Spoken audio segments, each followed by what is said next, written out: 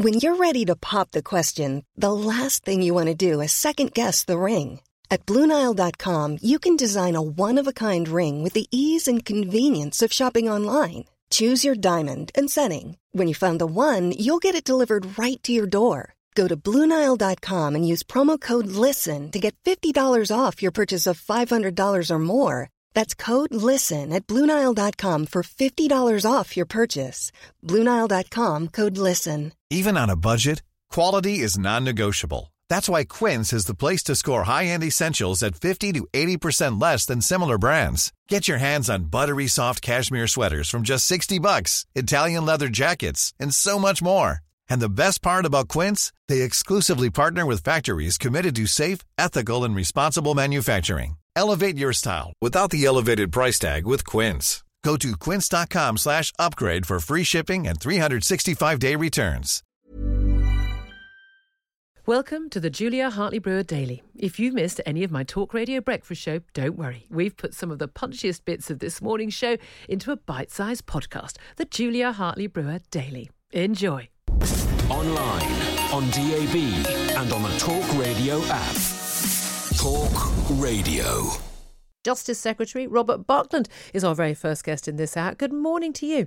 Good morning, Julia. Good morning. As I say, an awful lot to talk about, and a lot of these stories, they combine the politics and the health side of coronavirus. Face masks, first of all, very much in the news.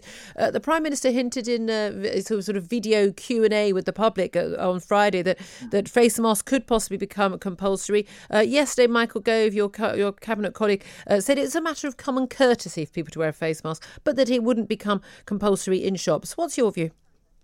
Well, I think that Michael is absolutely right to talk about the wearing of a covering as a mark of courtesy. Indeed, it's a mark of altruism as well. I think the evidence is that if you wear a mask, it doesn't necessarily stop the disease from affecting you, but you can prevent inadvertent transmission. And bearing in mind the fact that we want to encourage more people out into the shops, and particularly people who are shielding, that will come to an end at the end of July. We need to think about them, and we need to help give them the confidence to feel that they're going into safe spaces. Of course, we keep this matter under almost daily review. They're compulsory on public transport, and I think we will see more and more people wearing coverings because I trust the common sense of the British people. The trouble is, the very people who perhaps are putting themselves most at risk and don't believe there is a risk to them, they're the most people who are most likely not to then wear a mask. They're the most likely people to be putting other people at risk. So there's no point us all being on a train or in a shop all covering our faces if the three people who've been exposing themselves, who are no symptoms, walking around with coronavirus, able to infect other people if they're not wearing a mask. Well, look, Julia, I mean, you're absolutely right to warn against the irresponsible minority. And that's why I think that, for example, if you're on a train or a bus, sometimes you could be there for many hours, standing or sitting next to somebody you don't know. I think wearing a covering there is absolutely right, and it's right to make it mandatory. As I've said, we're keeping this under very close scrutiny. The evidence shows that more and more people are getting out there and going shopping and enjoying the normal things of life, but we'd like to see more. And if, therefore, more of us are going to be associating with each other in enclosed spaces, we don't know each other, we don't know each other's history, then I think wearing a covering is a sensible thing to do. And do you think that is going to encourage more people to get back to work? Because the message has very subtly changed from, don't use public transport unless absolutely necessary to, yes, you can use public transport, work from home if you can work from home. Now, go back to work if you can go back to work. But we are not seeing a mass influx of people back into the workplace. We're not seeing people coming off the furlough scheme yet. Has the government's message simply been, well, everyone was quite happy to obey the message back in March, weren't they, to go on furloughing workers, closing businesses. But people don't seem to be listening to the message now, which is that actually the biggest risk we've got to ourselves right now is the economic collapse and the long-term effects on our NHS and our health from that. Whereas people are still cowering at home while our economy collapses, and our NHS will follow very soon afterwards. Well, look, Julia, I think what's happening is that, of course, government isn't the only voice in this, and rightly, employers and people responsible for health and safety at work are intervening and giving guidance to their workforces. So, individual workplaces, will give instructions to their employers and employees, and of course, some people will still be able to continue working from home. I think what we're seeing is a sort of staggered return where you might have, people in on different days of the week to avoid too much of a crowd in a particular workplace. That seems to be a very sensible adjustment. And, I'm trusting not just individuals, but companies and firms and businesses to make the right calls so that they, as you say, can play their part in the economic recovery, but at the same time keeping people safe. This return to normality was always going to be the most complex part of the equation. A shutdown is a very, straight and simple instruction, but I'm seeing that in different workplaces, sensible individual decisions are being made by and on behalf of the workforce. Okay. Are sensible individual decisions being made when it comes to the issue of immigration? We've seen a lot more coming out in the last couple of days and in the coming days ahead about Brexit and how things are going to change on the 1st of January next year. But one of the things we're hearing from your colleague, the Home Secretary, Priti Patel, is more detail on this immigration points-based system. How's that going to work for? I mean, look, a lot of people say, really happy to have highly paid, highly skilled scientists, entrepreneurs, people who are going to be net contributors. Lots of people very unhappy about the prospect of unskilled, low-paid workers. But that's going to have a knock-on effect, not just for, the fruit pickers and all of that, but also, as we know, for jobs like those in care homes. Suddenly we are valuing people who work in care homes for the first time, most of them paid under £10 an hour. How are you going to actually allow people to come and work in care homes where they're much needed in this country when they won't be able to get through the immigration points-based system? Well, look, I think the important point here, Julia, is two things. One, we are creating a unified immigration system for the first time in a generation or two, and I think that sends a really clear message to people from wherever they come in the world that if they have the requisite skills and have something to offer, they're welcome in the UK. And secondly, this is a system that is going to be based upon evidence of need. So we'll have the Migration Advisory Committee, independent committee advising the government about what the needs are. And adjustments can be made within the system to take into account particular demand. But I think it's also important that we send a clear message that we don't want the immigration system to drive down wages and in effect be a source of cheap Labour. I think that would be wrong. The public voted against that at the general election. They want a new system to be brought in by the Conservative government. And I think we owe it to them. And indeed, we owe it to low-paid workers as well to make sure that the immigration system doesn't inadvertently undercut the valuable service that they are providing. Well, then we are going to have to see realistically pay rises for care workers, aren't we? Well, look, I think all of us want to see care workers valued. Let's not forget we've got a significant existing cohort of care workers who've come from all over the world. COVID has shone a light upon the incredible work that they do and the vulnerabilities that they face. And therefore, I think an immigration system that doesn't drive down wages is got to be a good thing for the people of this country. OK, well, you talk about legal migration. Of course, not much point tackling legal migration if we have illegal migration at the rate that we appear to have. Just yesterday, 200 illegal migrants travelling across the Channel from France were caught. I mean, who knows how many hundreds got through and how many get through every single day. Your colleague Priti Patel is going to be talking to her French counterpart saying, we want you to when you intercept these boats, take them back to France rather than delivering to the British Coast Guard. But Why does this country find it so difficult, given that we are an island nation, to police our borders? This is a simple matter of throwing the correct resources at it, isn't it? I mean, this is not complicated. We as a British nation, and I'm sure there are some liberals reading The Guardian right now who think it's a great idea to have hundreds of illegal migrants coming across the Channel. We don't know who they are, where they're coming from, or what their purposes are. But most of us who are sane think it's madness. Why aren't we simply policing our borders properly? Well, I think you make a very powerful point about policing the borders. We are doing more and more year by year to improve the way that we track people, not just coming in, but also leaving the country as well. And technology is going to be our friend in improving and increasing that resource. I think that being an island has its advantages, but it also has its challenges as well. And that's why the boat issue and the irregular boats going, not necessarily to the big ports, but the small beaches and the inlets that are difficult to police do pose a challenge to us. But, the Home Secretary was in France yesterday with their French counterparts, signing an important agreement about sharing information and intelligence. And I think it's that sort of bilateral, practical approach that we can take with the French and indeed with other friendly governments as well, that can help us track the course of illegal migration and cut it off at its source to make sure that people aren't, a lot of these people are making incredibly risky journeys, risking life and limb to themselves and their families. I think we owe it to them as well to have a more rigorous system that can actually safeguard the lives of people, sadly, of whom far too many have lost their lives in the Mediterranean or indeed the English Channel. They're hardly fleeing persecution and horror of war in France, are they? I mean, it's I'm going on holiday on Friday, for God's sake. It's not that bad. Well, yeah, but a lot of them might have come to France from other countries. And look, France is a safe country.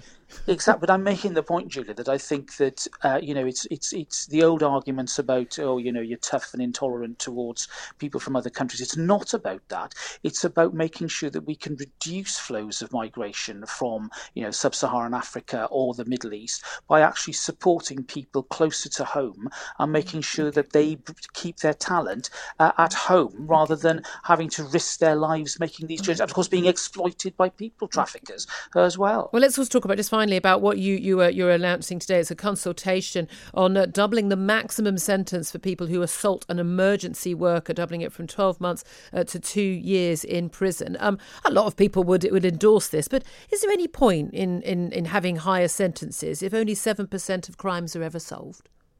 Well, look, I mean, Julia, the point about detection and investigation is a powerful one, which is why we're increasing police numbers. We've already recruited several thousand more police officers. We're going to keep on doing that until we hit our 20,000 target. But today is all about making sure that we can just plug the gap between offences that might have historically been treated as very minor matters and then those very serious assaults, GBH, etc., which get the longer sentences. It seems to me that emergency workers, prison officers, policemen, police officers, paramedics, all of those people deserve a particular degree of protection. And that's why I think aligning the sentence to 2 years, which is a similar sentence to other types of assault, particularly against police officers with intent to resist arrest, for example, I think that sends a very clear message that we want to make sure the courts have the discretion and the necessary power to deal with some of the assaults that we've seen, like spitting or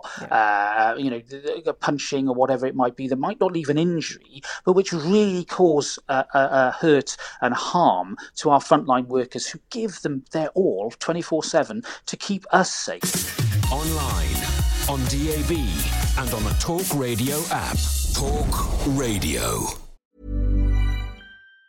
If you thought the only way to get a more defined jawline with natural-looking results was through surgery, think again. Juvederm Volux XC is a non-surgical injectable gel filler that improves moderate to severe loss of jawline definition and can help you achieve natural-looking results with little downtime. Even better, this improved definition lasts up to 1 year with optimal treatment. No maintenance required. Improve jawline definition for a smooth, sculpted look with Juvederm Volux XC. For important safety information and to find a licensed specialist, visit Juvederm.com. That's JUVEDERM.com. Not for people with severe allergic reactions, allergies to lidocaine, or the proteins used in Juvederm. Common side effects include injection site redness, swelling, pain, tenderness, firmness, lumps, bumps, bruising, discoloration, or itching. There's a risk of unintentional injection into a blood vessel, which can cause vision abnormalities, blindness, stroke, temporary scabs, or scarring. Talk to a licensed specialist to find out if it's right for you. When you're ready to pop the question, the last thing you want to do is second-guess the ring. At BlueNile.com, you can design a one-of-a-kind ring with the ease and convenience of shopping online. Choose your diamond and setting. When you find the one, you'll get it delivered right to your door. Go to BlueNile.com and use promo code LISTEN to get $50 off your purchase of $500 or more. That's code LISTEN at BlueNile.com for $50 off your purchase. BlueNile.com, code LISTEN. Planning for your next trip? Elevate your travel style with Quince. Quince has all the jet-setting essentials you'll want for your next getaway, like European linen, premium luggage options, buttery soft Italian leather bags, and so much more. And is all priced at 50 to 80% less than similar brands. Plus, Quince only works with factories that use safe and ethical manufacturing practices. Pack your bags with high-quality essentials you'll be wearing for vacations to come with Quince. Go to quince.com/pack for free shipping and 365-day returns. Across the UK, online, on DAB, and on your smart speaker. Talk Radio. Tomorrow, we're expected to get the final decision on Huawei and the role with the 5G network, as the government is going to be advised by the National Security Council, and they are expected to veto Huawei's involvement. Let's talk about this with Tobias Ellwood. He's chair of the Defence Select Committee and a Tory MP. Good morning to you, Tobias. Good morning to you. You have long been a critic of Huawei's involvement. I mean, they're involved with our nuclear and our phone networks. Do you expect that the National Security Council will put a ban on? And in which case, would that ban come on immediately, or would it take years? Because we've already, of course, got them involved in 4G and elements of 5G as well. And that's exactly right. This story didn't begin in the last few months. It's actually developed 10, 20 years ago when we started to slow down with our technology capability and became reliant on China. And in January, there was a cap put in place, 35%, limiting high-risk vendors such as Huawei. But now we see a big change. The United States have put in sanctions, and that does mean that small businesses can't operate with Huawei and in the UK or indeed the US. And that means the National Security Council has had to review this. We expect a decision on Tuesday. I'd imagine that there will be a time bar put into place where they have to wean themselves out of the UK rather than going immediately. And will this be more as a result of just a wake-up call that China is a hostile state, we can't trust them, and we need to wake up to that and not rely on them, or is it down to the fact that we face repercussions in terms of, as you say, that as you just mentioned, dealings with other countries like America, and indeed the lack of security information sharing that's going to happen as a result of Huawei being involved with our networks? Is this a sort of a positive decision on our part, or are we just being pressured from the United States and others? No, I think it's very much our decision. We need to make sure that our telecoms infrastructure is actually secure and safe. There are big questions as to what Huawei does with its data. And it's quite right then that we take precautions. There's no longer a division between the core and periphery, if you like. You can't keep technology companies on the outside because, of course, everybody then ultimately has access. But there's a bit of question that you touched on, which is ultimately, are we re-evaluating our views on China? We've hoped that they would mature into a responsible international stakeholder, and we see that that is not happening. How they covered up and suppressed the news of the virus outbreak, what they're doing in Hong Kong right now.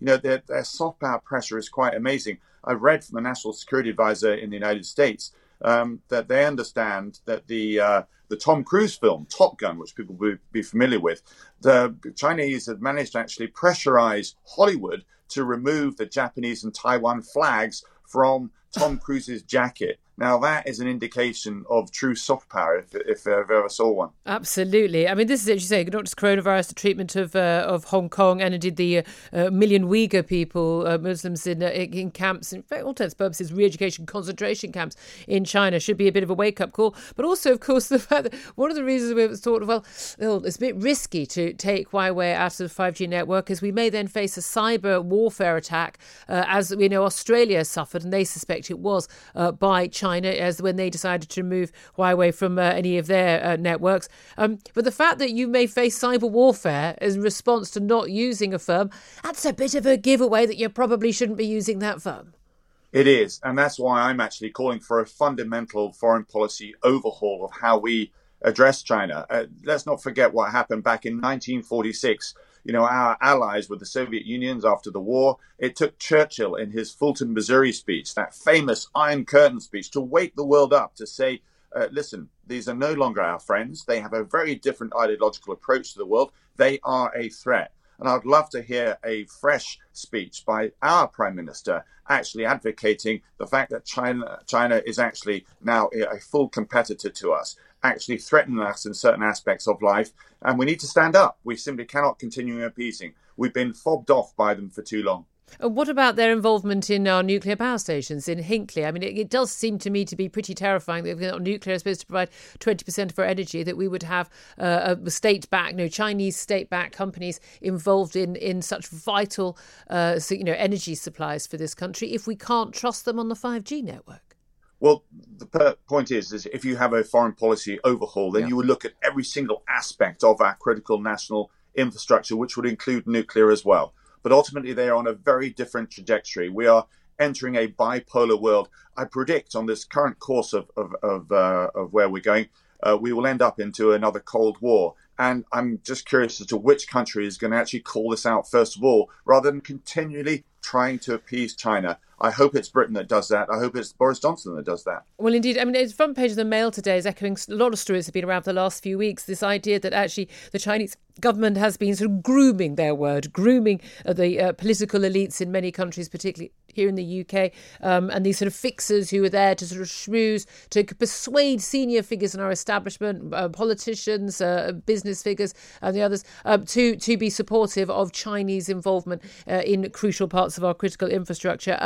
How much do you think this has been a deliberate ploy by the Chinese, possibly for nefarious means? And how much do you think this is just about they want to make money and they're quite happy to exploit our need for their money and their investment and their expertise? How I suppose how nefarious do you think their actions have been?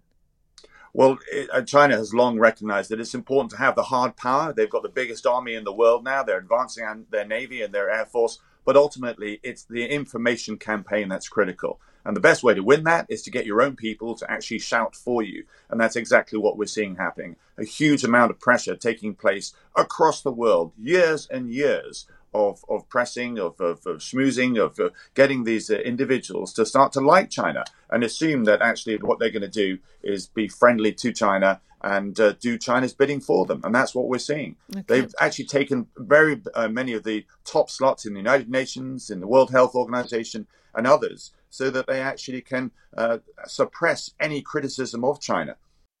Across the UK, online, on DAB and on your smart speaker. Talk Radio. Trans activism and whether or not you're allowed to, say simple things like trans women are not women. They are biologically still men, even if they are post-surgery, still biologically. They may legally be women, but biologically they still contain have the same bodies they were born with in that respect and the same chromosomes and the like. And yet we have seen this demand that trans women should be able to enter women-only spaces like changing rooms, like prisons, like women's refuges, like rape crisis centres, where they are women only for a really specific reason, completely allowed by the law for those specific reasons to protect vulnerable women and girls.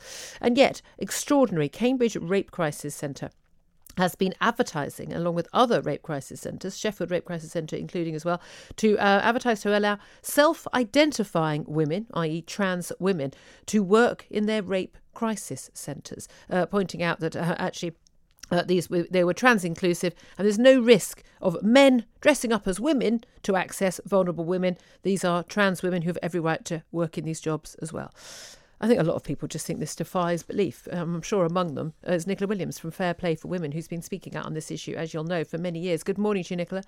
I'm here. Yeah, Nicola. Yeah, the joys of Zoom interviews. Eh? Yes. We've all been there through lockdown, haven't we? When I saw this story, one of the things we were always told was, don't be silly. You're never going to have a situation where vulnerable women are going to be put at risk of trans women, i.e. biologically born men, from being a risk to women. And then we've seen, sexual predators in men sentenced as men for sexual crimes against women, calling themselves transsexual, no transitioning, no surgery, no drugs or anything, being moved into women's prisons as sexually assaulting vulnerable women prisoners. And we were always told, oh, don't be silly, you won't be seeing men working in rape crisis centres. If that would be terrible for the women who've been a victim of male violence.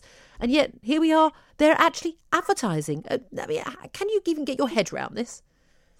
Well, this is actually quite normal now. Public bodies, private organisations have all decided that word woman doesn't mean female anymore. It just means a set of behaviours or, an internal sense of womanliness, really. So it includes anyone that simply feels like a woman. You might say, so what? It's just a word, if trans people can feel better for that, then great, why not do it? But words have real life consequences, don't they? And so it means if you see a sign that says woman only, you can no longer be sure now that that's male free. So of course we're going to have males on the helplines of rape crisis centres, because that's the policy now that most of these companies will use. And, most of the time we don't separate the sexes, but when we do, it's for a good reason. And that's because of someone's sex, not their gender identity. This is the thing. We're constantly told, this is transphobia and, why would these trans women be a threat to women? But the point is, this isn't about making people feel good about themselves. This is about women in their most vulnerable state, seeking help after being violently sexually assaulted and wanting to feel safe and not wanting men to be in the room. We know, like most, rape counsellors and the police officers assigned to deal with these cases initially are often women for that very reason, so that women feel safer. It defies belief that any right-thinking person, I don't care what your gender or what your sexuality is, would think that they would want to put their needs, their wants, above the needs of a victim of a serious crime and their moment of need. It seems to me to be peculiarly selfish.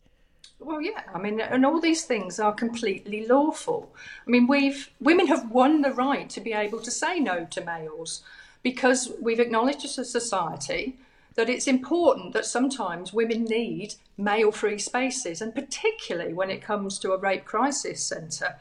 And so this concept of women only is a huge part of women's rights. And, if the word woman includes male people, then that word is utterly meaningless. And so are women's rights. That's the problem here, because this isn't a trans rights issue, actually. This is a women's rights issue, and that's why women are objecting and why women are saying no to this. Online, on DAB, and on the Talk Radio app. Talk Radio. Thanks for listening to the Julia Hartley-Brewer Daily. If you liked what you heard, please subscribe and give me a good review. And don't forget to catch me on the Talk Radio Breakfast Show every weekday from 6:30 until 10. Hey, it's Danny Pellegrino from Everything Iconic. Ready to upgrade your style game without blowing your budget? Check out Quince. They've got all the good stuff, shirts and polos, activewear, and fine leather goods, all at 50 to 80% less than other high-end brands. And the best part? They're all about safe, ethical, and responsible manufacturing.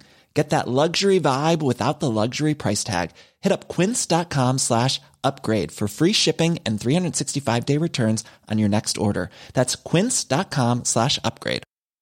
Hi, I'm Daniel, founder of Pretty Litter. Did you know cats tend to hide symptoms of sickness and pain? I learned this the hard way after losing my cat, Gingy. So I created Pretty Litter, a health monitoring litter that helps detect early signs of illness by changing colors, saving you money and potentially your cat's life. Pretty Litter is veterinarian developed, and it's the easiest way to keep tabs on your fur baby's health right at home. Go to prettylitter.com and use code ACAST for 20% off your first order and a free cat toy. Terms and conditions apply. See site for details.